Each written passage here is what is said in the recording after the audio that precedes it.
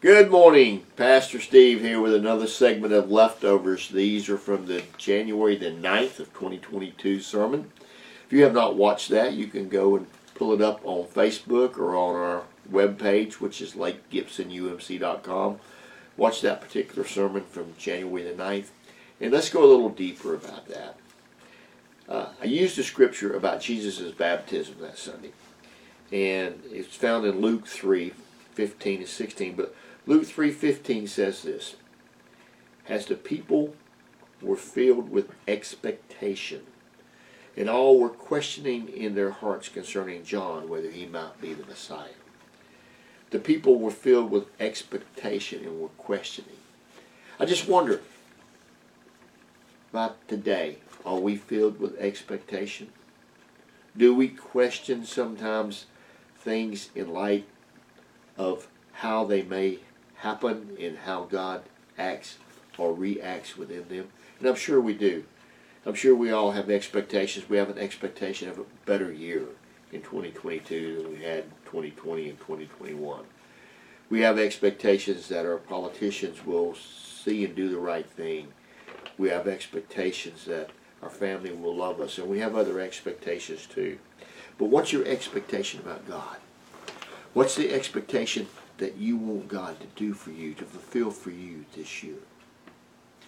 Now, as we went on in the sermon there, we talked about how Luke prompted the Holy Spirit to come down upon Jesus after he had been baptized and after he was praying, or while he was praying perhaps.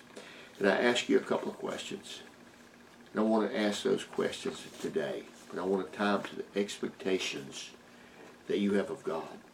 And remind you that any expectation you have of God, the Holy Spirit is the one that will have to supply it for you. So here were the questions I asked you to think about. How may you live in the power of the Holy Spirit this day? How can you allow Him to have more of your life this day? How can you actually feel His presence in your life and see His power as you walk through the day? What little thing could you do that may help you with that?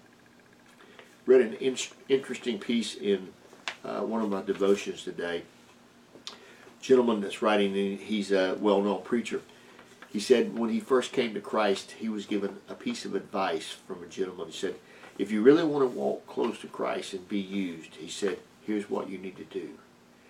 Spend 15 minutes a day reading the Word. 15 minutes a day praying to God. And 15 minutes a day talking about God to someone else. And I thought, that's good advice. That's good advice. That's the way you can live in the power of the Spirit. As the Word gets into you, as you commune with God, and as you and other people talk about God. The second question was this. Talking about how John the Baptist referred to the Messiah being a winnowing fork where he would separate the chaff from the wheat. And the chaff being those things we don't want in our life.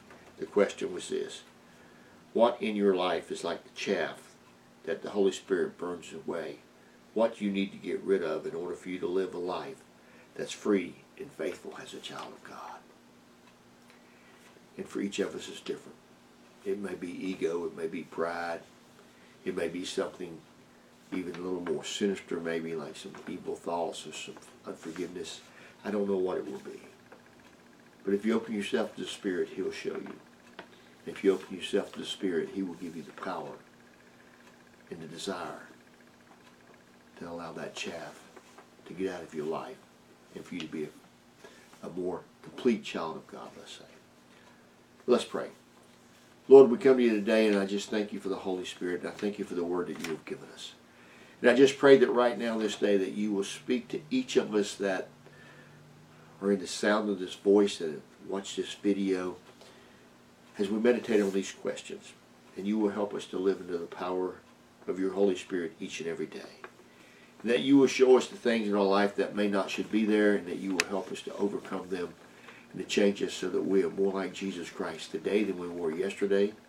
And tomorrow we'll be more like Jesus Christ than we are today, and we'll continue to walk toward you and grow in your love and your mercy and your grace. We ask in your name, amen. Hope to see you Sunday at 10:30 for our live cast. Have a wonderful week.